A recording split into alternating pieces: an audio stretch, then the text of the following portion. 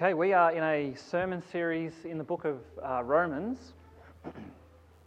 So today the reading, you'll find it in Romans chapter 3, verses 21 to 26.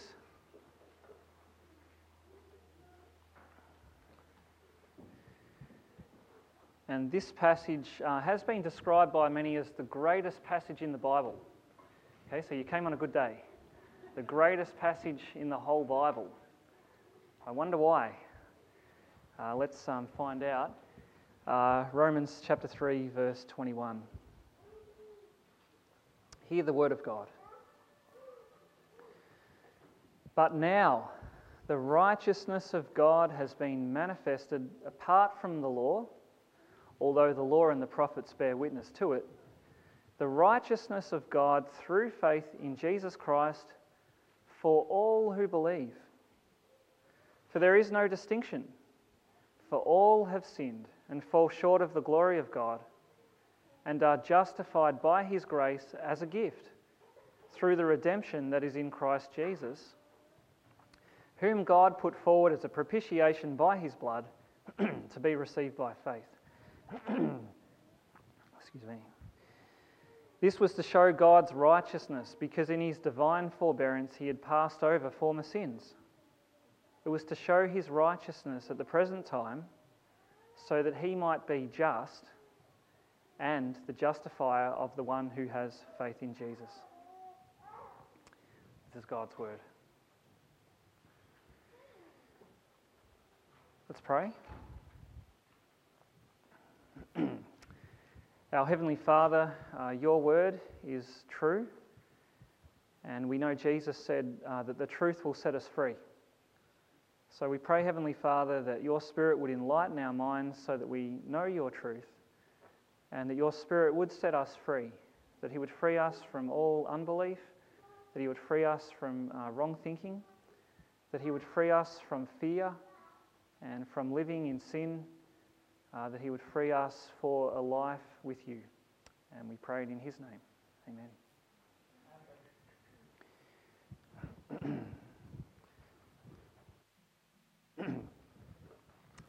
Do you know, one of the most stressful experiences you can go through, apparently, is to stand trial before a judge and jury in a courtroom.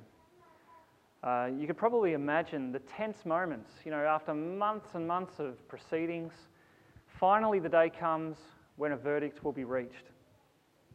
So you could imagine sitting in the dock, wondering, what is the verdict going to be? Is it going to be guilty or innocent? Will you be declared acquitted, or will you be condemned? And I begin with that because the Bible actually does say that every single person faces that kind of scenario at the end of time. At the very end of time, there will actually be a judgment day, and every single one of us have an appointment to stand before the judge and give an account of how we lived our life. And on that day, the question is, will we be declared in the right, or will we be declared guilty? Or to put it in Bible terms, will we be justified, or will we be condemned?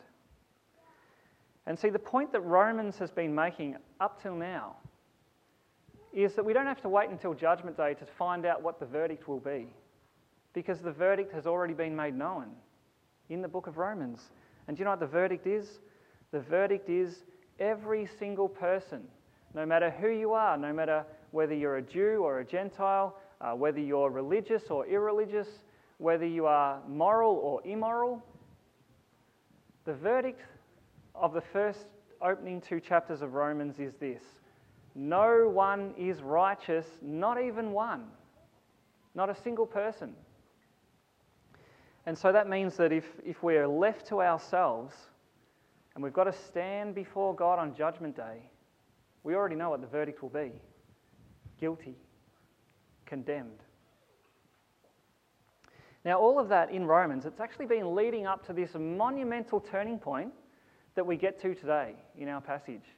And you can see it because it begins with these incredible words, but now. But now. See, up until now, all that we've heard is bad news. The bad news that we are unrighteous. The bad news that we will be condemned on Judgment Day. That's all the bad news. But now, there's some good news. There's good news for the unrighteous, and the good news is you can be declared righteous. Though you are unrighteous, you can be declared righteous. And that's what this passage is all about that we're looking at today. It's saying that there is a way to have your verdict, that verdict of Judgment Day, changed.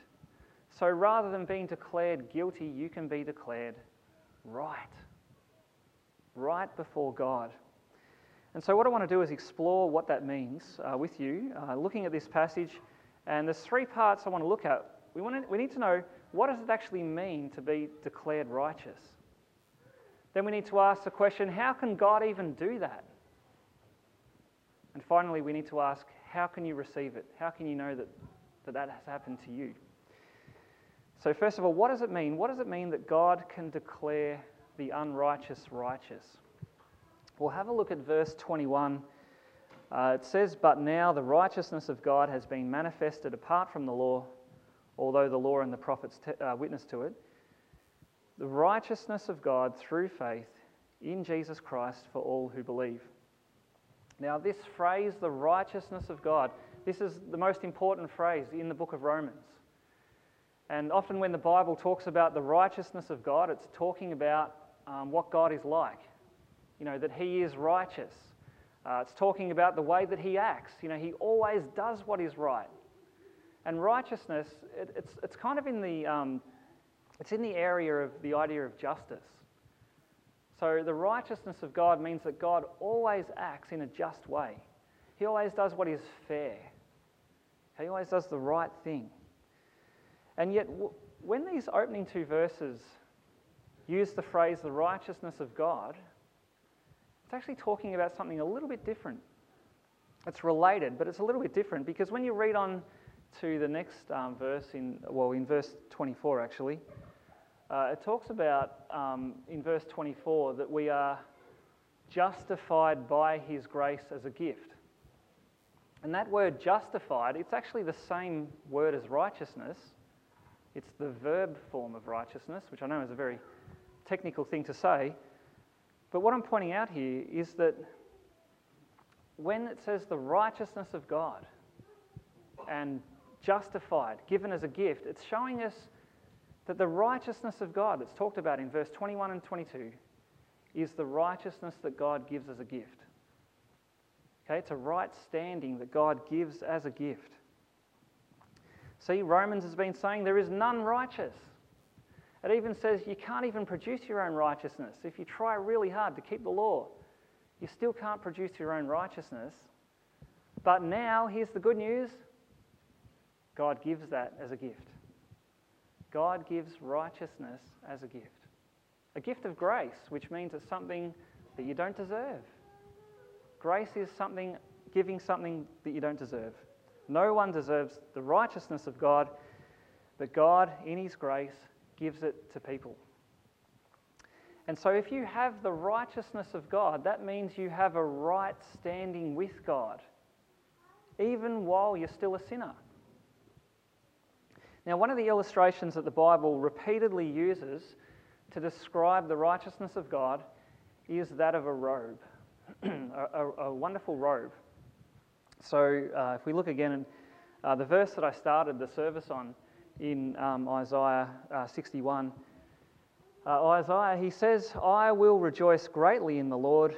My soul shall exult in my God." And here it is, "For He has clothed me with garments of salvation. He has covered me with the robe of righteousness." And that is such a helpful illustration to understand what this means, because if you think about a robe is something that you put on and it covers everything else. It covers, what you're wearing, it covers you. And so to think about it a bit more, let's imagine that you were able to get the most expensive robe ever produced. Okay, it's just worth everything. the most expensive robe, and let's say you take someone out of poverty, someone who is really poor, who has absolutely nothing, and you put the world's most expensive robe on that poor person, what happens? They instantly look rich. All of a sudden, they can walk into the fanciest restaurant. They can go into venues that would normally shut the door on them, would tell them to get lost. But now they're completely welcomed. Do you see what's happened? It's almost like their status of a poor person has instantly been changed because they've got this robe on. And that's what the robe of righteousness does for us regarding our standing with God. It changes our status. See, normally, in and of ourselves, if we went to the door of heaven, what would happen? Get lost. You don't belong in here. But with the robe of righteousness, full access, welcomed in with open arms. Even though, in and of yourself, you're still a sinner. That's what it means to have the righteousness of God. Even while you're a sinner, you are seen as righteous in God's sight. And I don't know if you can see how unique this is. This is so unique. That this is what Christianity is all about. This is the very heart of the Christian message. The righteousness of God given as a gift. And it's so unique because if you think about every other religion, do you know what every other religion teaches? The very opposite.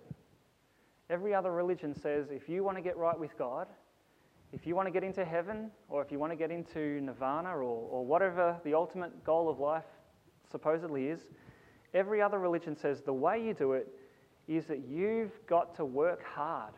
You've got to produce your own righteousness so that on that final day when you come before the deity, what's going to happen? You're going to take all your works, put them on the scales and weigh them up. And if they tip the scales to okay, to an acceptable level, you're in.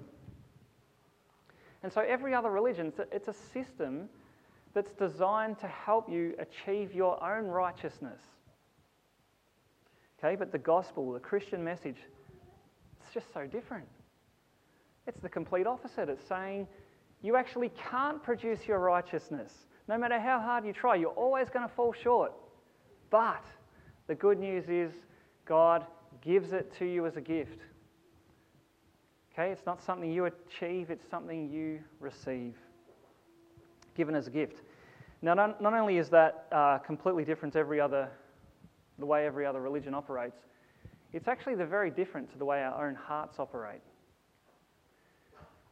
You see, one of the things we've been learning as we've gone through Romans is that sin doesn't just show itself in being rebellious, by doing immoral things. Sin actually shows itself in self-righteousness, thinking we're better than others. And that is something that is just so innate in the human heart. The human heart is inherently self-righteous. And so, I don't know if you've ever kind of done a bit of a self-examination, but like I've done that on myself, and I realise there's just this constant desire to kind of prove that I'm right, or prove that I'm worthy, prove that I'm, even better than others, strangely. We're all experts in defending ourselves, aren't we? So if we get accused of some minor thing, we quickly jump to our defence. Who left the toothpaste lid off? We've got excuses for that even. Just the most silly thing. We quickly defend ourselves. Why is that? Or why is it that we are masters of excuses when we do the wrong thing? We're like the ultimate lawyer, can prove our innocence through any issue. Why is it that we all struggle with people-pleasing? Why is it that we have this need to want to look good in the eyes of others? What is that? Or why is it that none of us are good at taking criticism? It really stresses us out if someone criticises. What is this? Why is this so common to everyone? It's because of the way sin works. Because of sin, our hearts are inherently self-righteous, and so we're constantly trying to prove that we're right. We're constantly trying to prove we're good. We need to look good in our own eyes. We feel like we need to look good in the eyes of others. And so what then happens is that when it comes to looking good in God's eyes, we assume it's the same thing. We've got to earn it. We've got to prove to God. We've got to do the right things. And we think that's what will make us right in the eyes of God. But what does Romans say? It says you can't do that. No matter how hard you try, you will always fall short of God's standards. For all have sinned and fall short of the glory of God, says verse 23. But now the righteousness of God is given as a gift. Isn't that incredible? God gives righteousness as a gift. This is why this is the most amazing passage in the Bible. Okay, well, the second thing we need to ask, though, is how can God do that? How can God give righteousness as a gift to sinners? Or to put it another way, how can God, as the judge of the universe, how can he, in his role as judge, declare sinners who are guilty, how can he declare them righteous? Imagine if that happened in a human court. Let's say you get out your ABC News app and you're scrolling through, and here's this article that says, prominent judge found to have perverted justice. It's been proven that over and over again he's acquitted the guilty. Now, if that was the case, it'd be an outrage. Sack that judge. How unjust. That's a perversion of justice.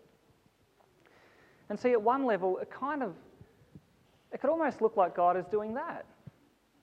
By declaring people who are guilty righteous, isn't that a miscarriage of justice? Whatever happened to God being angry at sin and needing to punish every sin? What happened to that? Doesn't God declaring sinners righteous, doesn't that call into question his own righteousness? Okay, isn't God meant to do everything right? Will not the judge of the earth do what is right? That's the big question here. And this is what Paul goes on to answer in verses 24 to 26. And the answer that he gives takes us to the very heart of the gospel. Okay, the very heart of the Christian message. And do you know what is at the very heart? It's the cross of Christ. Okay, so let's have a look at we'll read from the end of verse 22. Sorry, Ethan, I'm making you do gymnastics here. See at the end of verse 22, there's a sentence that says, "For there is no distinction, for all have sinned and fall short of the glory of God."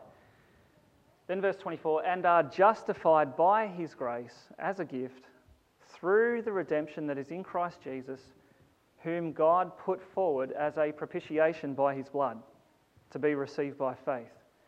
This was to show God's righteousness, because in his divine forbearance he had passed over former sins. It was to show his righteousness at the present time, so that he might be just and the justifier of the one who has faith in Jesus." Now, there's a lot in those verses, a lot of technical terms, but it is quite easy to understand if we just notice that there's three key words that unlocks the point of the passage. Three key words. They are the words redemption, propitiation, and where it says God shows his righteousness. So let's think about those three words briefly. What does redemption mean? What does it mean that God has provided redemption in Christ Jesus? Well, this word redemption, it has to do with clearing a debt. Okay, it means you make a payment to clear a debt. And one way to think about it, when you drove in here today, did you notice all those black marks on the road? All those tyre marks? See, if you come to the evening service, often we get this amazing sound and light show out on the road here, where our local hoon doing wheelies constantly. All this noise, all this smoke, burning rubber. Now let's just imagine that the police catch up with our local hoon, lock his car up, or impound it, they call it, impound his car, and in 45 days' time, that car is going to be crushed. And we're all cheering, finally. Now, how does our local hoon get his car out of being impounded? He has to pay this price.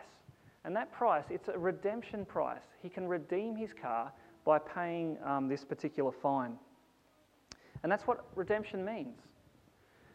And so when it comes to God, we all have this huge debt with God because of our sin.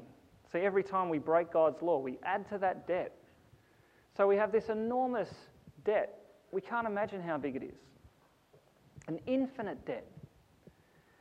And because God is a just judge, he can't just ignore that. He can't just kind of, quietly make the debt go away. That would be unjust. So what's he going to do? Is he going to make us pay the debt? Well, here's what's so amazing about the gospel. God pays the debt himself. Okay, that's what he did by sending his only son to that cross. Because when Jesus went to the cross, he went there to pay for our debt. It's just incredible. Now, the way he paid that debt is then explained in the very next technical word, where it says in verse 25 that God put Jesus forward as a propitiation by his blood. A propitiation. Now, that word, it's a very strange word. We don't tend to use it very much. I don't think you've been to any parties lately and talked about propitiation. Probably not. Well, it is a technical word. It actually comes out of the Old Testament sacrificial system. And it's a word that has a very straightforward meaning. It just refers to the way a sacrifice, or the shedding of blood in a sacrifice, how that appeases God's wrath. Okay, that turns God's anger away from the sinner. And if you remember the Old Testament sacrificial system, you had priests in the temple offering up a sacrifice for someone who had broken the law.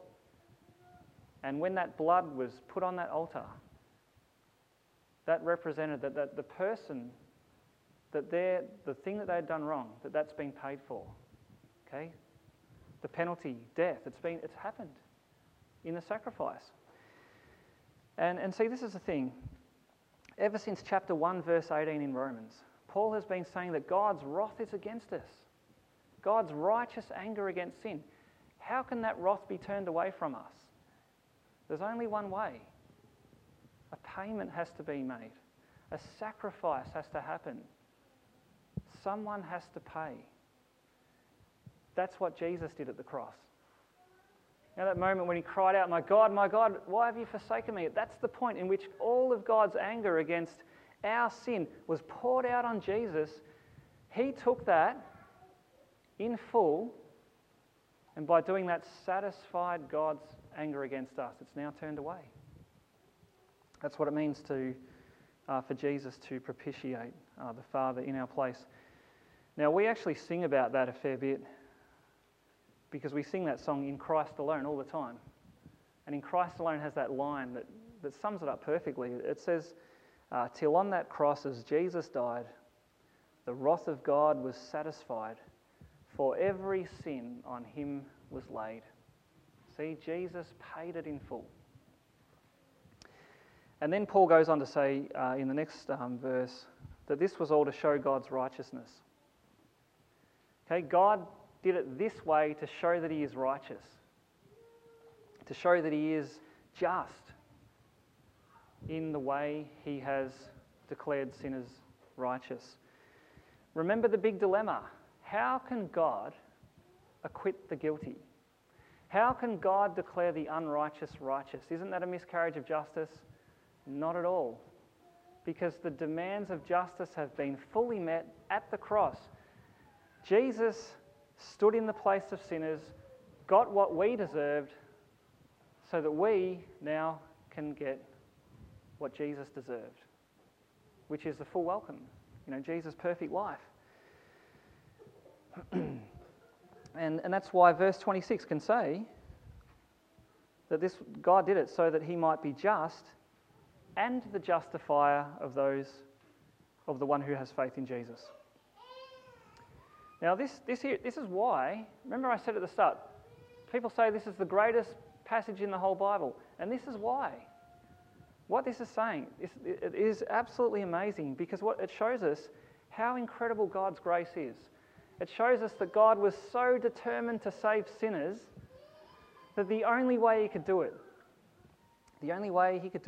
is by turning his own justice on himself. And that's what he did at the cross. See, when God punished Jesus in our place, he wasn't just taking some helpless third party and saying, you go up there and do it. Because Jesus is God. Jesus is the second person of the Trinity. And so when Jesus died on the cross, this is God himself stepping into the place of sinners, paying their debt for them to set them free. This is just so incredible. What an amazing God. Okay, how can God love the sinner while at the same time satisfying his justice? There's only one way, the cross. That's why the cross is the only way to be saved. So there you go, nothing unjust about God declaring sinners.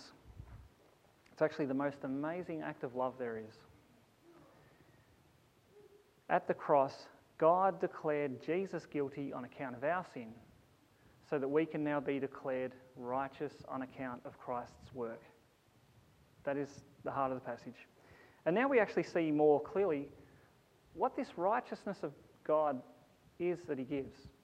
This is not something that God just made up out of the blue. He didn't pull it out of a hat. It's not an abstract record. It's actually the righteousness of Christ. That's what's given to the one who receives it. So there you go. That's how God can justify sinners. Only through Christ. Now that brings us to the last thing, though, that we need to think about. And the last thing is, how does it become yours? Okay, it's the most amazing thing you can imagine. God giving righteousness. How do you get that? How can you be sure that right now when God looks at you, he doesn't look at you as someone guilty, but he actually looks at you as someone who is right. Righteous in Christ. How can you be sure that that's yours? How can you be sure that when God looks at you, he looks at you as it were, robed in Christ's righteousness? How can that happen? Well, the answer, it's all through this passage. It's actually in every second verse. And the answer is it's through faith. How do you get it? Through faith. So if we look at verse 22 again, it says the righteousness of God, it's through faith in Jesus Christ for all who believe. All who believe. Why does Paul emphasize that the universal nature of it, the all? It's because he's saying anyone can get it. Even if you're the most rotten scoundrel in the world, you can receive this because it has nothing to do with your efforts or your record. It's a record done by someone else, given to you. So anyone can get it. But notice what this faith is. This is not just a general, I believe in God kind of faith. I mean, most people have that. Even demons have that. The demons believe. The faith that justifies is not just, when people say it doesn't matter what you believe so long as you're sincere. That's total rubbish. No, the faith that receives righteousness from God is a very specific, a very focused faith. It's faith in Jesus Christ. It's in what Jesus achieved on the cross. That's the faith that saves. Okay, you've got to trust in Jesus himself. And it's a faith in Jesus alone. By that I mean, we can't add anything to it. Verse 21 said it comes apart from the law, which means our law keeping adds nothing to the righteousness of Christ. So your right standing with God, it's based 100% on what Jesus did. Okay, not 90% Jesus, 10% us, or not even 99.99% Jesus and that little tiny slither us. No, 100% on Jesus. So what we do, the way we live, even the quality of our faith, it adds nothing to the righteousness of Christ. And so what faith is like holding out empty hands, receiving a gift that you don't deserve. It adds nothing to the gift. Faith just says, I accept what Jesus did. And we have to emphasize that we add nothing because remember, our hearts, they're prone to self-righteousness. Which is why when people can hear about this, hear about the free offer of salvation through Jesus, so many people just cannot accept it. Just cannot believe it's true because it just sounds too easy. It sounds like, what? You mean I contribute nothing to my salvation? That can't be right. That's just how we innately think. But this is the good news. It really is done for you. All of it, 100%. Even Christians, even genuine Christians who do have Christ's righteousness can still struggle with this. They can still be plagued with doubts and anxious thoughts about where they stand with God. Maybe that's you. Maybe you feel like you're in and out of God's favour, depending on how well you live each day. What's going on? You're actually forgetting that Christ alone is your righteousness. That if you've got Christ, you are accepted fully. And that will never change. See, God's acceptance of us has nothing to do with our performance. It doesn't even have anything to do with the quality of our faith. It's the object of our faith that saves us. And the object is Christ alone. And so the big question for you all today is, do you believe? Have you put your trust in Jesus? Because if you have, then God sees you like this, righteous. Now I just want to finish by asking, what difference would it make? What would it look like if you knew you had Christ's righteousness? What difference would that make to your life? Do you know it would change everything? Okay, because what would happen is we would no longer feel the need to produce our own righteousness. Okay, if we knew we had Christ's righteousness, we could give up on that. Give up on trying to make ourselves right. And that would change everything. That would actually be the end of our pretending. We wouldn't have to pretend that we're really good people because we know we're not. And we're not even relying on that anymore anyway. It would be the end of being, of trying to hide. We could be the kind of people who admit our mistakes. If someone says, why did you do this wrong? We're not going to quickly jump to our defense. We're going to go, maybe they're right. See, we can admit mistakes because we're not depending on our own righteousness anymore. You could be someone who can just even put your hand up and say, I need help. I'm struggling with something. Okay, I'm not trying to look good in people's eyes anymore. I can say, I need help. This is how freeing it is. If we knew we had the righteousness of Christ, we wouldn't get so hung up about what other people think of us. Okay, we wouldn't go around feeling morally superior to some people and then morally inferior to others. All of that, it's gone. Why? Because all that matters is how God sees us. And how does he see us in Christ? Righteous. Do you see how freeing this is? See, if you know that you have Christ himself as your righteousness, that's the end of trying to produce your own righteousness. So you're actually free. You're free. It means you're free of fear. You don't have to be afraid of the future. You know that God is 100% for you. You don't have to be afraid of death because you know that on the day you die, you'll be welcomed with open arms into God's heaven. You don't have to be afraid of Judgment Day because you know that through Christ, the verdict of Judgment Day, it's already been reached. It's already been set. The verdict is righteous. See, you've got nothing to fear. Do you see how freeing this is? This is the most wonderful news ever. It really does set you free. And look, if you really believed that Jesus took God's wrath in your place, if you believe that he died on that cross to pay for your debt in full, then that changes your life because now Jesus means everything. Okay, now you're just overwhelmed. What a saviour. You don't go living your life now as though Jesus meant nothing. No, he's everything. Do you see how changing this is? This is the greatest news there is. See, receiving righteousness through faith in Christ, the most transforming news that there is. And the rest of Romans is going to unpack what that looks like. So you've got to keep coming to find out. Okay, there it is. God declares sinners righteous. The greatest news the world could ever know. Let's pray. Heavenly Father, thank you so much, Lord. Thank you for your incredible plan of salvation, where you can uphold your justice and then at the very same time show grace to sinners who deserve to be punished forever. We could never invent something like this, but we thank you that you have revealed it and that you've sent your Son to achieve it.